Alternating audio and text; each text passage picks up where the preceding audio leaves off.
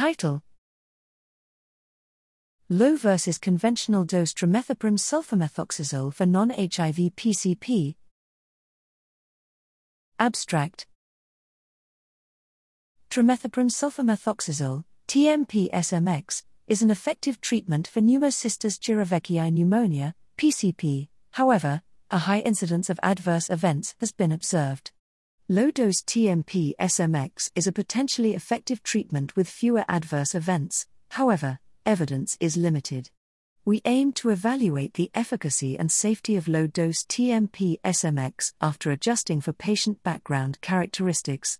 In this multicenter retrospective cohort study, we included patients diagnosed with non-human immunodeficiency virus, HIV, PCP and treated with TMP-SMX between June 2006 and March 2021 at 3 institutions. The patients were classified into low, TMP equivalent less than 12.5 mg/kg, and conventional dose groups, TMP equivalent 12.5 to 20 mg/kg/day.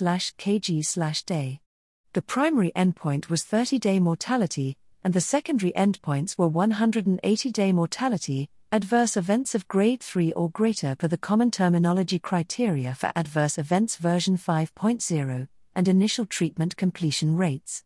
The background characteristics were adjusted using the overlap weighting method with propensity scores. 55 patients in the low dose and 81 in the conventional dose groups were evaluated. There was no significant difference in 30-day mortality, 7.6% versus 14.9%, p equals 0.215, or 180-day mortality, 18.1% versus 24.0%, p equals 0.416, after adjusting for patient background characteristics. The incidence of adverse events, especially nausea and hyponatremia, was significantly lower in the low-dose group, 27.3% versus 58.6%, p equals 0.001. The initial treatment completion rates were 43.8% and 27.7% in the low-dose and conventional dose groups, respectively.